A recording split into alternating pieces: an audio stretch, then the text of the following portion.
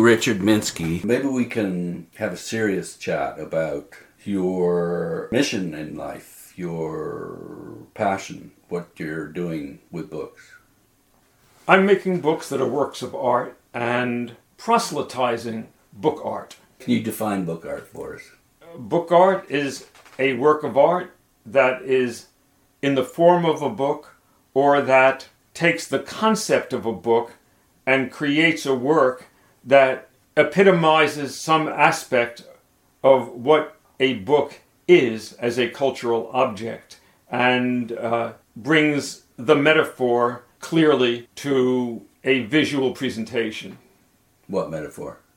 The metaphor that the artist sees the book as representing, and it might be about the communication of knowledge, it might be about the preservation of information, it might be about a particular format that books have taken through history or the evolution of that format. There are many metaphors surrounding the book as a cultural object that an artist might latch onto and want to spin.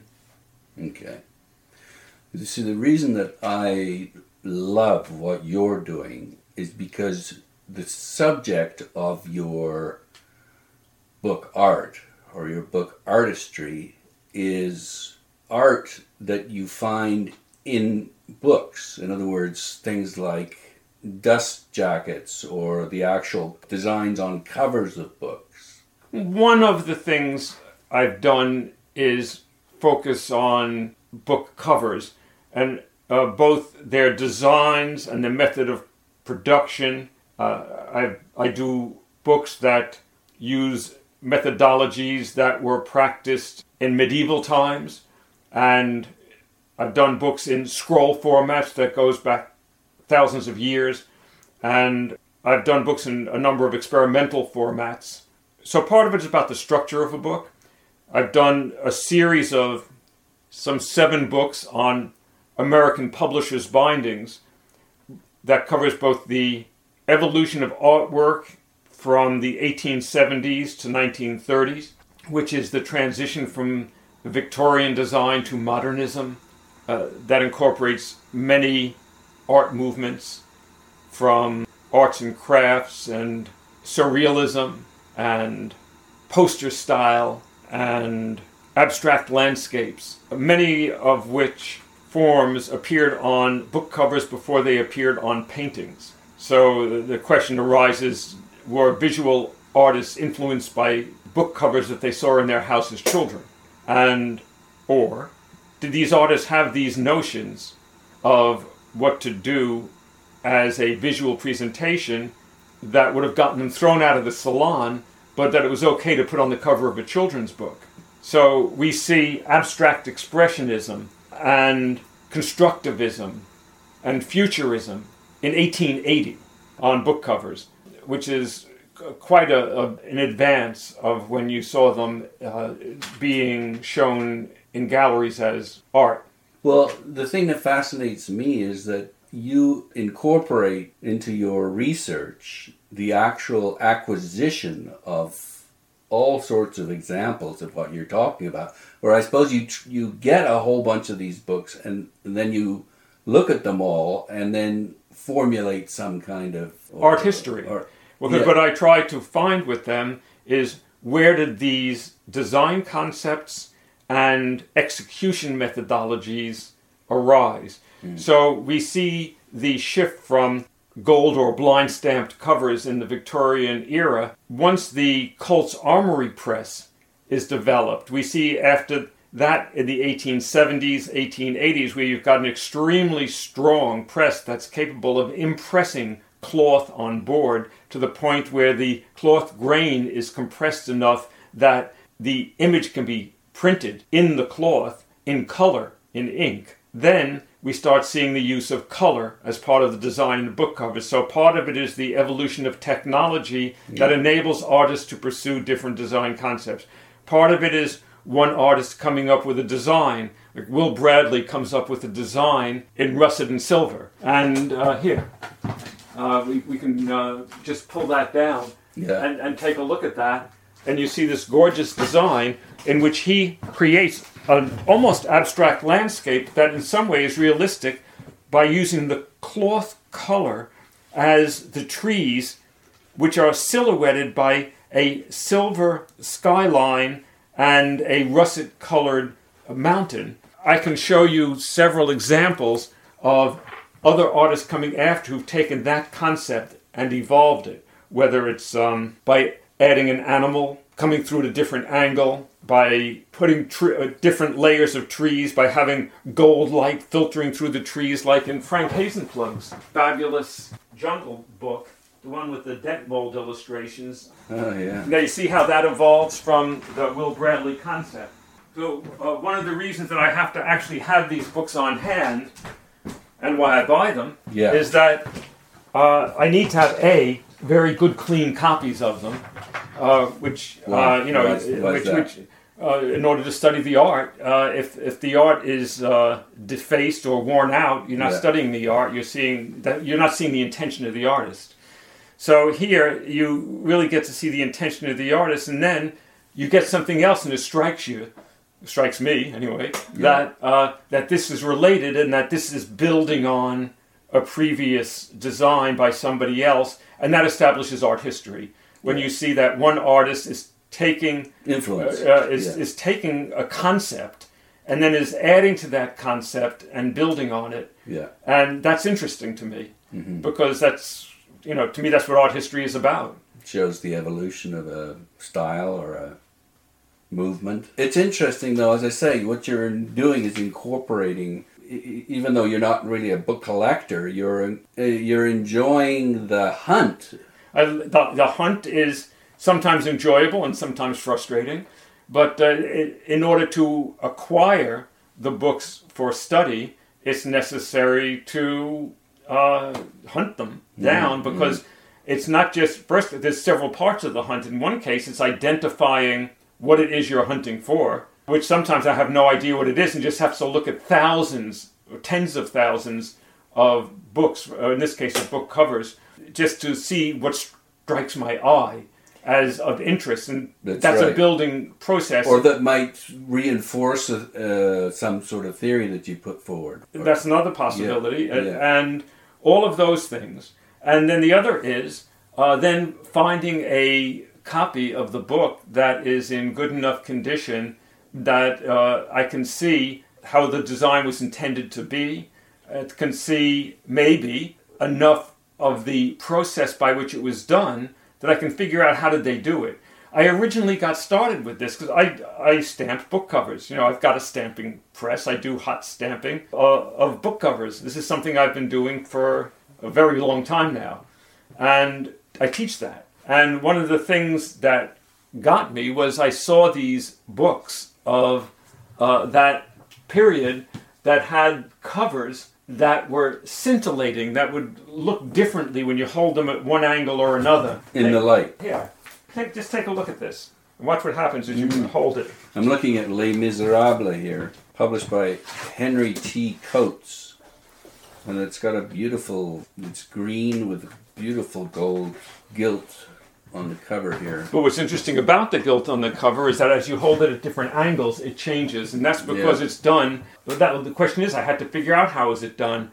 And if you take a loop and you put the loop on the cover, you'll see that some of the gold is stamped directly on the cloth, solidly, and some of it, there's a texture in the gold. And what happens when you stamp gold is, when you engrave or etch by any process, whether you're hand engraving or photo engraving with acid or doing a mezzotint or aquatint, it doesn't cut a straight line down. It cuts a beveled line, and the light gets reflected at an angle off the gold. That's what I had to buy these books and actually have them in my hand to learn, because in order to get that effect, which is what I wanted to do on covers, I had to figure out how are they doing it. And that's when it all came to me by studying these covers with a loop. And that's how I was able to do this cover for The Art of American Book Covers that George Brazilla published in 2010. Yeah. And you see how it does that with the changing in light. But what I did is I took that 19th century technology and used 21st century tools to get the effect. I skipped that messy century in the middle. And to get this one, I took a flat image and then went in Photoshop and added textures in Photoshop that would create different reflectivity at different angles of the gold as it hit it. Then took that Photoshop file and sent it over the internet to China where the die was made and stamped. And that way I'm able to use the same methodology of the concept of textured gold and flat gold and do it in a way that uses computer techniques that we have today. You're learning from the past. And so I'm a book artist and a bookbinder and a printer, and I do all these things. And so building on the past, why try and figure out everything if you can actually study it? Well, if it's been done before and done well, and it's just been forgotten, you're just bringing it to life again. And I'm bringing it using the tools and technology that we have available today instead of engraving it by hand with a burin or engraving it in S. And I've taught engraving with S. I taught in the printmaking department of School of Visual Arts 40 years ago. So once you've got the books, you've hunted them all down, you've come up with some interesting theories and new discoveries about them, then you put forward these ideas in a book that you produce. Yes, that I try to make into a work of book art that's about the book art. Exactly. And you typically do a deluxe version of that and a kind of a limited version. Yeah, I can't do all deluxe ones because there's only so many purchasers who will afford it. And it's general institutions of special collections librarians who want it both as book art and about book art, and then the limited. And I also, I've sold quite a few of these versions of it, which is the CD. Oh yes, the CD-ROM version of it that takes all the contents of the deluxe edition. And with these books, American Decorated Publishers bindings, each of these came with a CD-ROM, the deluxe edition and the limited edition. Yeah. Because I love information as well as the handling of the book and the physical book. And I want to be able to search for search terms. I don't want to just have appendices that arrange it in 3 different ways by publisher, by date, by author. So I arrange it by author in the book. So typically you do you take your collection of books and you write something up on each book. Things like what? Things like who designed the cover, or what edition it is, who published it, the usual bibliographic information, and sometimes is there something particular about the technique involved that would be interesting. Sometimes it's about, is there something about the designer that's interesting? Did he kill his mistress and jump out a window for his own suicide after he became an expatriate indicted by Congress for propagandizing for the Germans during World War I? Just for example. For example, that doesn't happen all the time. No, but you never know. Did she disappear after being engaged to a boy that his parents didn't approve of, her parents didn't approve of, and on her way home from her job designing book covers one day, came across him. He had just been run over by a carriage. She ripped off her clothing and tied up his wounds, but he died anyway. And she was heartbroken and distraught and stopped delivering her book cover designs on time, and then just disappeared. I have the New York Times article about her. Let me show you. Where on earth would you find that? By searching her name online. And finding bios. And so you really do drill deep, don't you? Yes, I do. And sometimes it's later on. Like, take a look at The Descendant, which you don't even see an author's name on, right? Yeah. Now, who did that beautiful design? That very same girl. And let's see if I can find you one more here. So these books, again, typically you have some sort of essay that presents your findings. You then present all of the actual books themselves with all sorts of bibliographic and extra funky kind of stuff that you found about the books. All of that. All of that. And then you present different versions of that book. So now you have a collection, and you've in effect got a sales presentation of that collection, which you then send to various institutions Well, or other collectors? It doesn't quite work like that, actually. No, okay. No, what I do is, as I'm producing the books, and as I'm studying them, I offer advanced publication discount pricing to order the edition. Yeah. And that helps provide me the income with which to do my research, which means to pay my expenses and print the book and acquire some of them. And at the end, I print the book and I distribute it to all these, mostly librarians. There are a few individuals, but it's mostly special collections libraries that have these. And then one of them usually wants it. Once the collection. Once they see the book, they say, "Can we get this?" Yeah. Then sometimes it was in one case it was three. Three what? There were three institutions that wanted it, and I didn't want to get into a bidding war with them or anything. So I had a price that I set it at, and I said, "This is the price, but you have to each write me something about what you're going to do with the collection, how will it be used, why should your institution be the one that gets it?" And that's how it worked. The institution that got it in that case had a library school, had a MFA in book arts. People would study it. They were doing an online presentation of publishers' bindings. Nobody could compete with that. The right place to have this sort of finds itself. That's one of the big, and this isn't, obviously, is nowhere near the same level, but that's one of the questions that many people who have collections of books, they think, well, what can I do with this collection?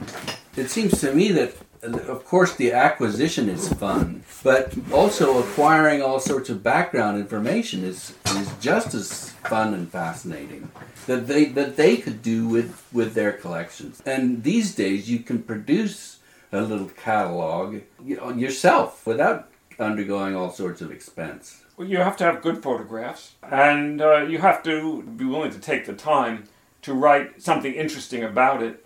And what you write about it has to be something that somebody else hasn't written about. So you have to actually contribute to the culture by creating a way of seeing this group of artifacts that hasn't previously been presented. And I think that's the critical thing. Otherwise, you can go to Lulu or any of the books on demand printing that exist and just upload your file, you upload your PDF, and you've got a book. That's the easy part. Getting the book printed is the easy part. Having something to say that people actually want to read about and might want to have the representative collection that was the initial collection that presented that information, that's really the critical part of it. In that sense, making the book is easy. Book art, it is another level. Yeah, they wouldn't make a great, interesting book. Artifact. Because they may make a great, interesting book in the sense of the text and the contents. Yeah. But they would make an acceptable, because all of these commercial book manufacturing facilities now are capable of creating reasonably acceptable quality of artifact. What about the actual photograph itself? How do you take a good photograph of a book? That is sometimes difficult, particularly if you're dealing with one of the books like I was just showing you that has the different textures of gold that reflect lights at different angles. It's not like photographing a flat art piece. I think that's one of the critical reasons that, for me, my photographs of the books actually turn out to be more valuable in many cases than the books themselves, because I've been able to sell them. Because even though there's been a court decision ruling that a photograph of flat art that's in the public domain does not itself warrant a copyright that's independent of the original art, if it is a photograph that captures a view of a work that requires a different kind of knowledge and technique other than putting it on a copier and making a copy, so to speak, then you've got something that you can own as a property that does not itself become public domain. So if you're photographing something that is a unusual thing that you have to choose a particular angle, a particular way of photographing it in order to show one aspect out of many that artifact can then exhibit, then you've got a unique work of your own. So it helps that I was the photographer for the Hirshhorn Museum in 1970-71 and photographed 2,000 paintings and sculptures. And during that time, I had people like Otto Nelson coming in, Jeff Clemens, some of the best photographers of art in the business that I got to watch and learn the techniques from, of how to light things. Otto Nelson was how to look at things. But what are those techniques? Can you encapsulate them easily? No. You have to have a good eye. You have to know what you're looking for. You have to look at your object and move it around and move the light around until you get it just the way you want it. Once you've got that, sometimes that's not enough, especially with some of these gold things. Mm-hmm. Then sometimes you have to go into Photoshop. Yeah. And in order to get it to look like it does in real life, because the camera can't quite capture it, you have to look at it, simultaneously be looking at it and then enhancing different parts in Photoshop to make parts that the camera doesn't always have the same contrast ratio aspect as the human eye, so which will encompass a much greater range of light and dark. Yeah. So you have to bring the darks lighter, you have to make the lights darker. Then, in order to make it in the book so it comes good, I have to go a step further. We have the problems of metamerism. With metamerism, you've got the property that a color looks different in different lights. Not only because this light is 3200 degree Kelvin light and looks yellowish, and that's a 5000 degree Kelvin light and looks bluish, but that light, the sunlight, might cause a reaction with its ultraviolet that fluoresces subpigments in the color. And then you find that the printing ink has a different metamerism than the ink used to stamp the cover of the book. Mm-hmm. And with the gold is another problem entirely, creating that sense of reflectivity. You saw in my books how the gold looks gold. You don't even think about it. You look at my pictures and they look like gold. You don't even question that they're gold. Mm-hmm. They don't look brown. They look like gold. And that's because of all the different ways that gold reflects light. Gold doesn't look like one color. It looks like a wide range from very dark to almost white, almost black to almost white, within the same gold, and you just accept that's all gold. So knowing those properties, and I work with gold, I work with gold leaf, I've been working with gold for 50 years, whatever. I know what it looks like. So part of it is knowing what it looks like. Part of it is being able to, then I get a proof off of my printer. I have this high resolution printer that prints in archival inks, and it uses an 8 ink set. Usually uses 6 of them at any one time. And then I print with that. Then I also have the ones that are printed on an indigo digital offset press, which also are archival inks, but then it only prints on different papers. The paper itself affects the color. And so the papers are different, the ink sets are different. So I take the prints from both of them, and I end up having to use different files to print the two different things. One is that besides that they're different sizes, I hold them up under generally 3 different light sources in order to, and I hold the actual physical, that's another reason I have to have the physical book and can't just go and look at the book, because when I'm actually making the catalog, I have to hold the book and the printed page under the same light source and get it, and then adjust the coloring of the file that the page is printed from, so that I get it to match the actual book. Yeah, I guess with most people photographing their books, they just want to get something that's, accurate? Well, that's what does accurate mean? That's the question. Especially when you get these books where I'm showing sometimes 3 different variant copies of the book that have slightly different stamping and or slightly different cloth coloring. And those slight differences have to show fairly accurately for a book that might be used by a librarian for reference to determine which edition do they have. You've got the photographing is obviously very important, as you say, particularly if your catalog is going to be used as a reference document for future purchasing, let's say.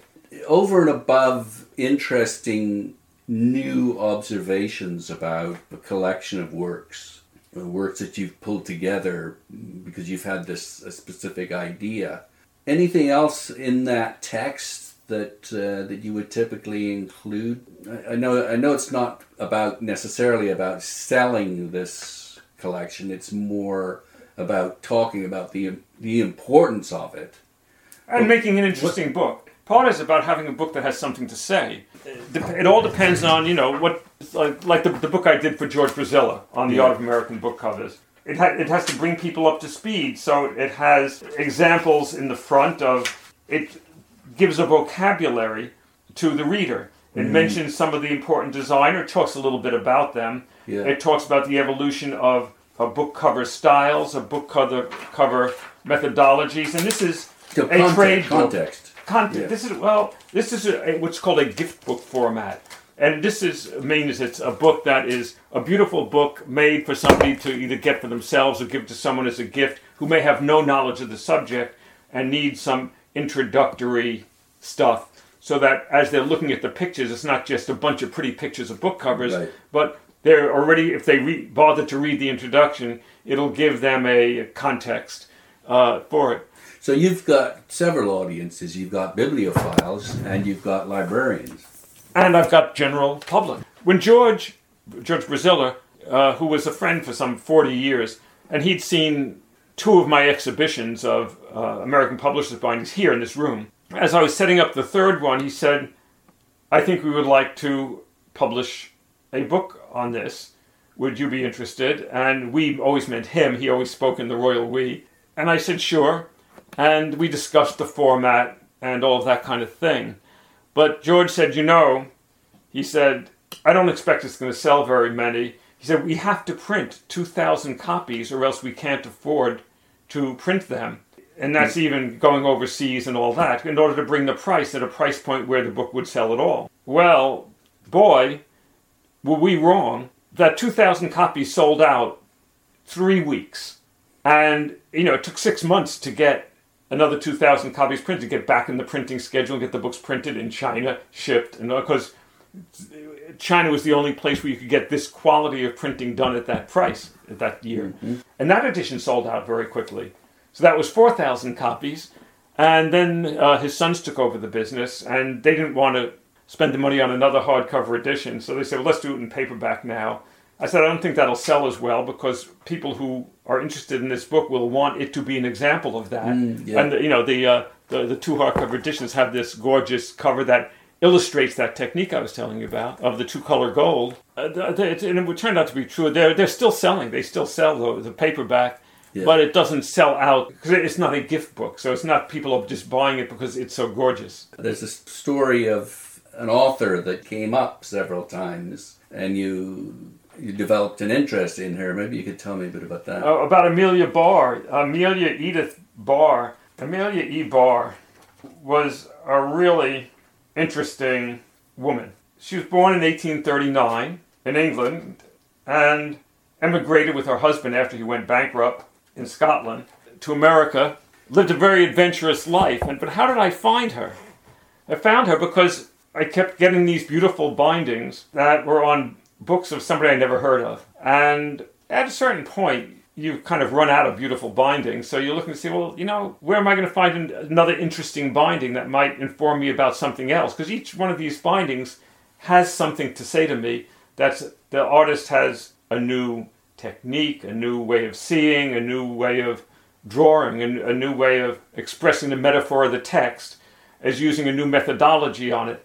And some of the best designers were hired by Dodd Mead and Company to design the books of Amelia Barr, and they were stamped sometimes in like 2 colors in gold or 3 even. And that meant they were investing a lot of money, which meant they were selling very well. So I started researching. I said, well, maybe I can find another book or 2. I'd found 6 or 7, I think, books of hers at that time. And I started studying in WorldCat and going online and seeing what it was. And it turned out that she had written about 70 books after she was 50 years old and died at the age of 88 in 1919.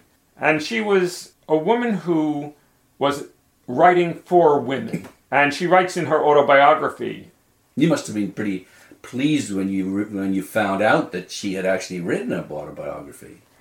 It's an amazing autobiography because she not only wrote an autobiography, which is an action-adventure story in itself. It's an amazing life. She was widowed shortly after the Civil War, having had 9 children, 6 of whom died. She's left in Galveston, Texas, as a single mom with 3 girls.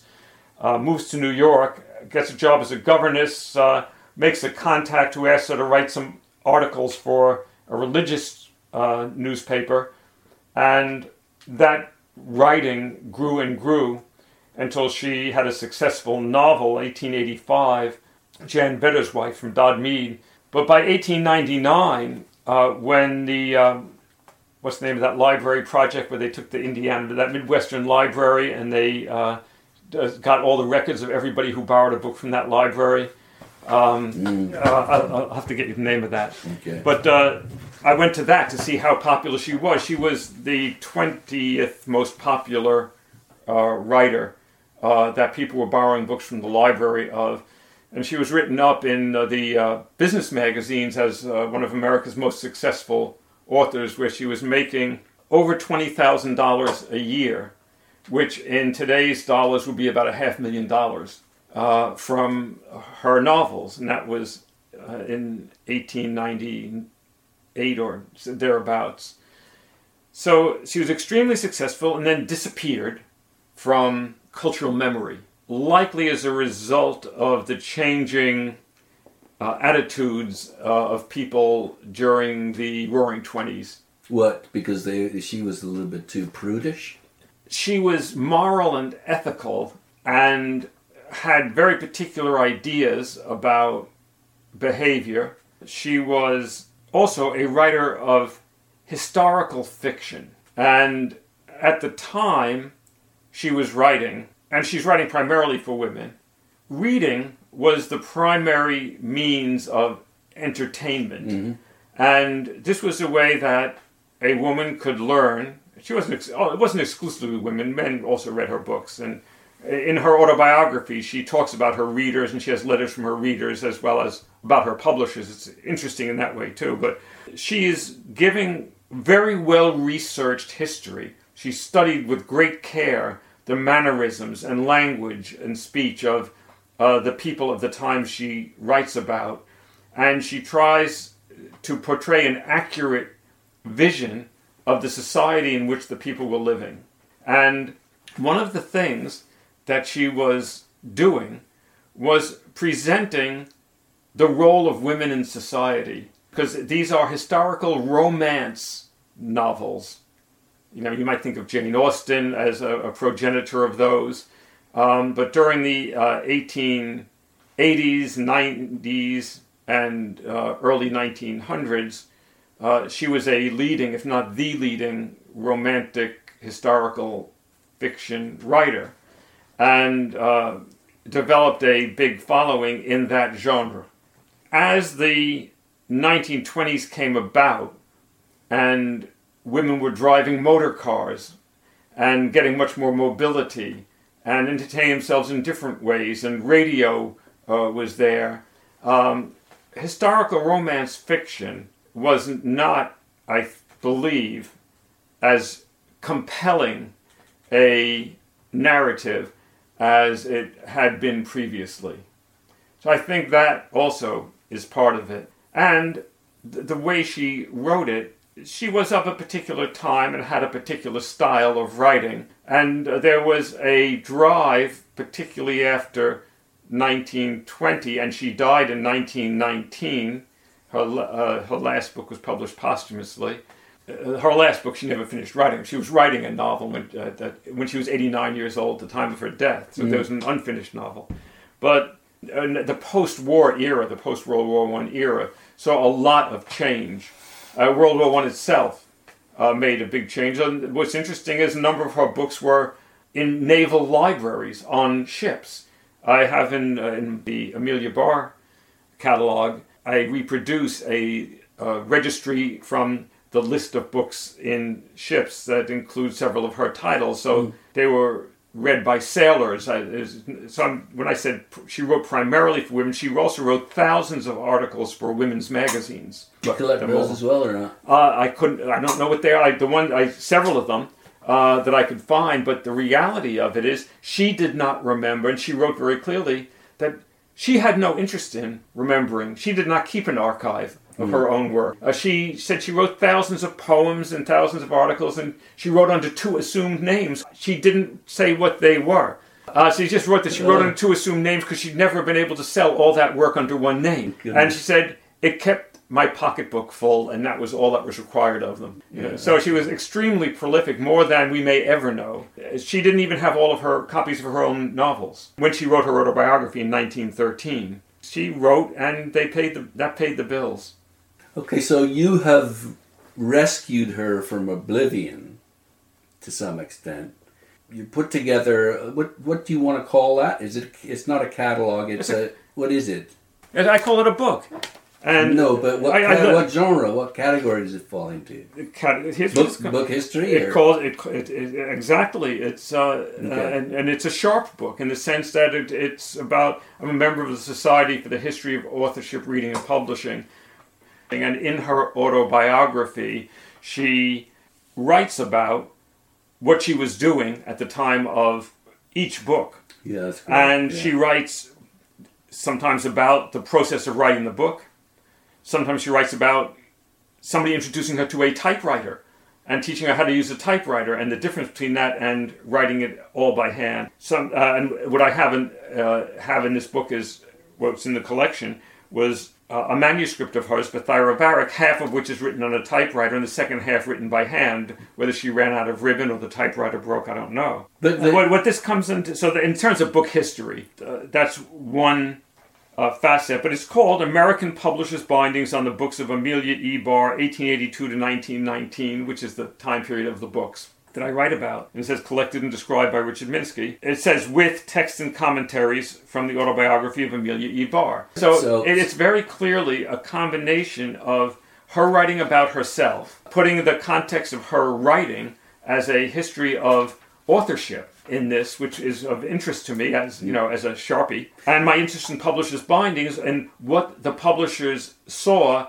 as a cover that would reach an audience for her text, and how that evolved over time as book cover design and technology evolved. So it becomes looking at one author's works during this time period that spanned the evolution from, I would call it, post-Victorian Eastlake style through Japonism, arts and crafts, Art Nouveau, poster style, and that is interesting in terms of seeing how a reader who's been reading her books is going to, in their home, have an evolution towards modernism as the decorative art in their home that appears on book covers. So that's the context that I would put this book in.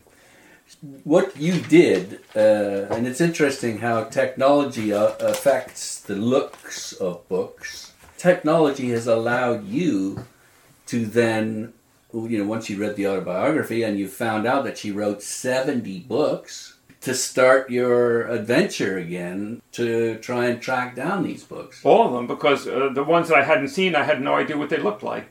And any one of them could turn out to have an interesting cover, and most of them did. Then it also turned out that some of them had the same cover as other books. There were series of books, and then there was series of covers, and then the same books reissued in series of covers, then the same books issued in a pocket-sized edition, and a series of pocket-sized editions, sometimes with the same cover and sometimes with different covers, or the same cover but with evolving title pages as they started making uniform title pages for all of their pocket-sized hardcover books. So it becomes very interesting in terms of publishing history, because you get to see how the marketing of books evolved during this time period, and how sales techniques like uniform editions. Some of the uniform editions were just of her books. Some of the uniform editions involved other authors whom they thought would appeal to the same readers. And by creating a uniform edition, and then there's shipping. I mean, I don't have it for those books, but I got a hold of this great thing here, which is a Harper and Brothers shipping crate for a series of books. that actually came with the books in the series. Yeah. In their original glassine dust jackets, they came in it with what turned out to be the most interesting thing to me in terms of the economics of this. It says, warning to express agents, charges on this shipment are paid. Our customers are earnestly requested to report to us the slightest deviation from these instructions. There were shipping agents who were charging COD for the shipping on books that Harper had already paid for, so they had to put a warning on the address label to the customer not to pay additional shipping charges because there were nefarious shippers out there who were... So these are the kind of things you can get in a box. Did you get that on eBay? Probably. I have to say probably. That is such an incredible resource, really. I mean, you can sort of turn your nose up at it as that there's just so much crap there. And that's what a lot of the antiquarian book dealers will say, is you'd never know what you're getting.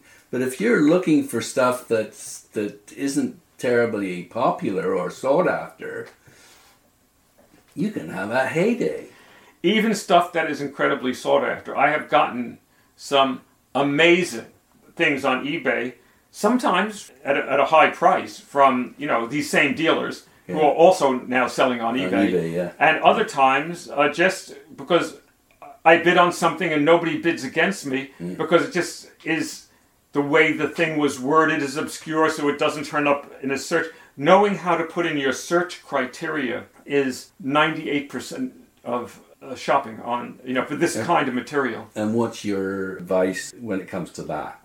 You just really have to know exactly what it is you're looking for, and knowing what it is you can't stand that comes up in your searches, so you don't get 1,500 results for a search when there's only one of the actual thing you want. And part of the problem is, of course, people misspell things so they don't come up. People don't know what it is that they actually have, and they call it something else, so it doesn't come up. I mean, there's ridiculous examples. So one of the things I would say, here's one of my big secret techniques I'm giving away now. Misspell what you're looking for. I found a lot of amazing things by searching for the misspelled version. So once we've, or you have done all this work and you put together this book of book history, you use that to then entice various institutions to purchase your collection so you can move on to your next project. Not exactly. I wouldn't say I entice them.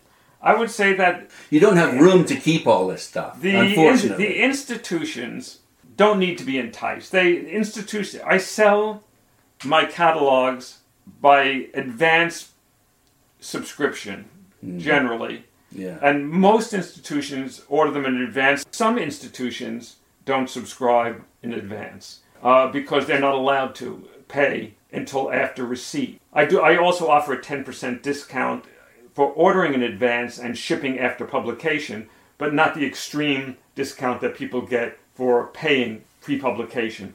So some of them can't even place an order until after publication because that's the rules. And I deal with about 100 libraries and they all have different rules. But they all want the book because they want to have the book in their library because they don't all need to have the collection. For many of them, the information about the collection is really what they want. And some of them only buy the CD version. And not all the books have CD versions. Some do, some don't. Some of them just want the information. And some of them want the beautiful book. They all have different interests because some of them are rare book collections and some of them just collect all the stuff that I produce because, they collect all the stuff that I produce. They're all different, depending on the needs of their particular institution and what the institutions, some of them are museums and some of them are universities, and they have different needs depending what their patrons are, if they are students, if they are, researchers. Yeah. So that's one thing. But among those 100 or so libraries, and some of them, like the Amelia Barr, I only produced 50 copies of. The one I'm doing now, the Barbara Slade Archive, I'm only doing 50 copies of. That's because there are fewer institutions that I would identify among those who collect my work that would be specifically of interest. Yeah. With the Amelia Barr, it's those who collect women authors primarily, or American fiction primarily, or publishers' bindings primarily, or women's studies, and women's and gender studies as it's called in many of them. because she was important for what she had to say about women, because she had very firm ideas about how women were put down by men continually up to the present day. Remember, she died the year before women got suffrage in America. Yeah. And she was not herself a suffragette, marcher, but she writes about watching the women marching, that the change will come, and it will be a change for the better. Your collection of her work went to? University of Rochester, where the Susan B. Anthony Center is, among other things. And so again, a lovely fit. A lovely fit. And which has a great collection of American publishers' bodies, the Thomas Watson Ball sample book of his book covers that became the Rosetta Stone for Thomas Watson Ball. It's the only reason I was able to do the Thomas Watson Ball catalog. Cover designer. Right? Yes, yeah. And after Robert Metzdorf, the collector, when he died, certain things in his collection went to the University of Rochester. He had been a librarian there. And one of the things he had was Thomas Watson Ball's book of sample covers, the sample stamped covers of 44 of his book covers that covered such a wide range of styles that nobody would have ever even imagined that they all came from the same designer. And he only signed 2 or 3 covers his entire life for various reasons. And sometimes signed them with a cryptographic, I'd even call it monogram that intentionally... For one thing, he was an art director at Harper when he was doing work for Dodd and several other publishers. And Harper was one of the last, actually, maybe the last, to allow artists to monogram the cover designs. And his was the first monogram cover design I've ever seen from Harper. And other knowledgeable people in the field of publishers binding have not found an earlier monogram cover design from Harper than Thomas Watson Ball's. And that was his last year at Harper. You know, there's a lot of intrigue there, but based on that University of Rochester's single scrapbook with Thomas Watson Ball's cover designs in it, I was able to identify so many others that matched his lettering style, his design style from many of these different designs. A pictographic style, a style of silhouettes, a style that was floral. And that there was no way you would put them together and say this was all the same person. So that's the University of Rochester. They've got the Carey collection there too. No, they don't. Rochester Institute of Technology has the Carey collection. Within the same city? They're both in Rochester, New York. Yeah, okay. Yeah. So both very important institutions. And both of them... Interesting. Both of them collect the deluxe editions of my Publishers Bindings catalogs. You know, all of that's true. And I also... I mean, I'm close with both of them. Mm-hmm. Because I've done a lot of research in both of them. And I was also last year an artist in residence at the Carey collection, which is where I printed my Vermont Vigilance, my reification of Sinclair Lewis's fictitious pamphlet in It Can't Happen Here. Right. And that led to my It Can't Happen Here series of bindings. And I printed this there too. I printed this on the Albion press that William Morris bought for the printing of the Kelmscott Chaucer. What are you pointing at? I'm pointing at O Tyrannikos Anir, a Greek text from Plato, which is about the tyrant. And it describes the tyrant in Book 8 of the Republic. He describes why democracies evolve or devolve, whatever you want to say, into tyrannies. And there are very specific reasons that he gives for every democracy becomes a tyranny.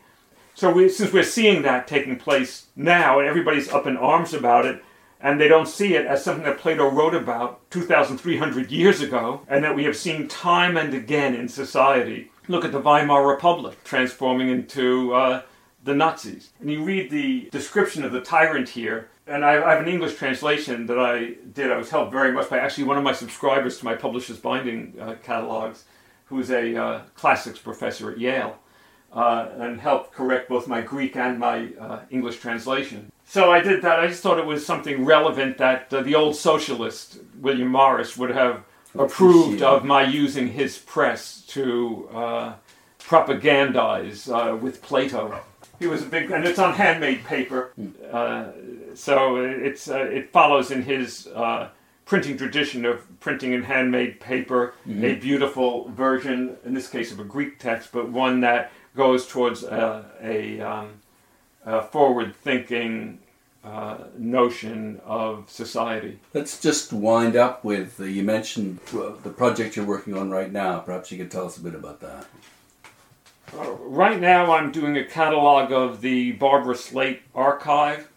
Barbara Slate is a cartoonist who was the creator of Ms. Liz, a feminist character she created in 1976 that epitomized the liberated woman who was in conflict between the traditional values handed down by her mom and society and the views of the liberated woman that Gloria Steinem and the crew was promoting. Ms. Liz was on some 2 million greeting cards, was then a comic strip in Cosmopolitan magazine and Self and New Woman and others, and was a animated feature on the Today Show for 2 seasons. And that led to her creating Angel Love for DC Comics, which was a radical departure from mainstream comics. You saw things about sex and drugs and the like in the alternative comics, but this comic of DC that she did took it mainstream. And from that she moved on to doing other, mostly comics for girls and adults also. She did Yuppies from Hell for Marvel Comics. It was a graphic novel issued in 3 books over 3 years. And she also did a lot of popular characters. She did, for Marvel, she did a whole girls line with, she did some 65 Barbie comics that she wrote. She wrote and drew Yuppies from Hell, but with the licensed characters, she wrote them, but they were drawn by generally the licensees. But so she did Mattel's Barbie for Marvel. She did Disney's Beauty and the Beast and Pocahontas for Marvel. So she's done a lot of mainstream comics publishing. So her archive and shows how she took these mainstream characters and made them feminist. And so she has, Barbie could do anything. So she has, Barbie was teaching bookbinding at the Center for Book Arts, among other things. That's my kind of girl. Yeah. So all, as well as, being a scuba diver or, anything else. Yeah. Changing the flat tire on her car. Right. She was for empowering girls by advancing their opportunity set of what a woman could do. Those got Parents' Choice Awards. They were praised by Ms. Magazine. Barbie being praised by Ms. Magazine. Who would have ever expected that? Yeah. But so this is the Barbara Slate archive, which has got original scripts and breakdowns and editorial notes and the kinds of things that you find in an archive, covering some 40 years of work. And have you given much thought to what the deluxe edition is going to look like? There's only one edition planned on this. The same as Amelia Barr only had one edition. I made one deluxe binding on one copy of the edition that went with that collection. And I might do something like that for this. But this is going to be a 9x12 hardcover book. And why are you so interested in Barbara Slate? Well, I know so much about her. For one thing, we've been together for 30 years. And when I first met her, she wasn't saving everything. And I'm such an archival-minded person.